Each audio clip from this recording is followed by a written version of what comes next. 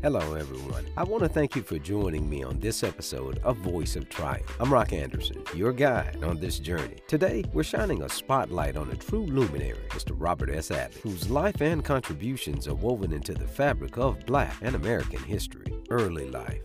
Born in 1870 in St. Simons, Georgia, Robert S. Abbott faced adversity in post-Civil War America. Industrialization was underway in the United States. Abbott studied the printing trade at Hampton Institute, now called Hampton University, a historically Black college in Virginia from 1892 to 1896. In 1898, he earned a law degree from Kent College of Law in Chicago.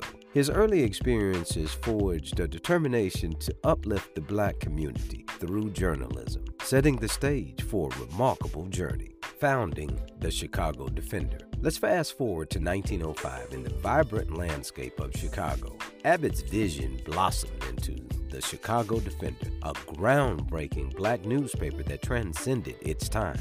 Despite financial hurdles, Abbott's resolve led to the establishment of a platform that would amplify Black voices. Impact of the Chicago Defender.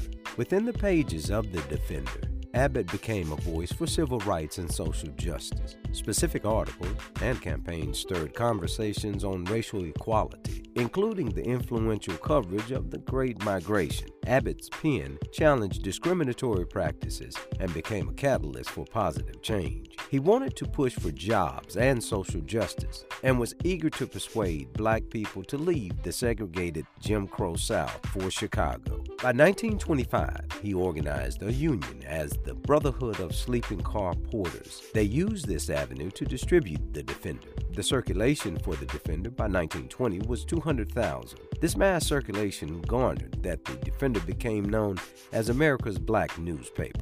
The Defender told stories that gave hope to Southern Blacks about a better way of living in the North, advocacy, and legacy.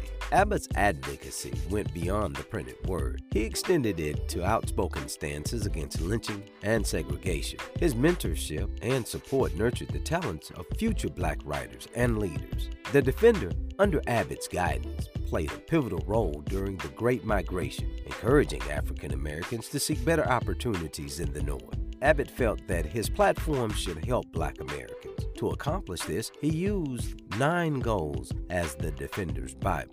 They are: American race prejudice must be destroyed, opening up all trade unions to Black people as well as whites, representation in the President's cabinet, hiring Black engineers, firemen, and conductors on all American railroads and all jobs in government, gaining representation in the departments of the police forces over the entire United States, government schools giving preference to American citizens before foreigners, hiring Black motormen and conductors on surface, elevated, and motor bus lines throughout America, federal legislation to abolish lynching, full enfranchisement of all American citizens. In the broader context of Black journalism, Robert S. Abbott's legacy endures. His unwavering commitment to challenging systematic injustices and amplifying Black voices makes him a true luminary in the pursuit of equality.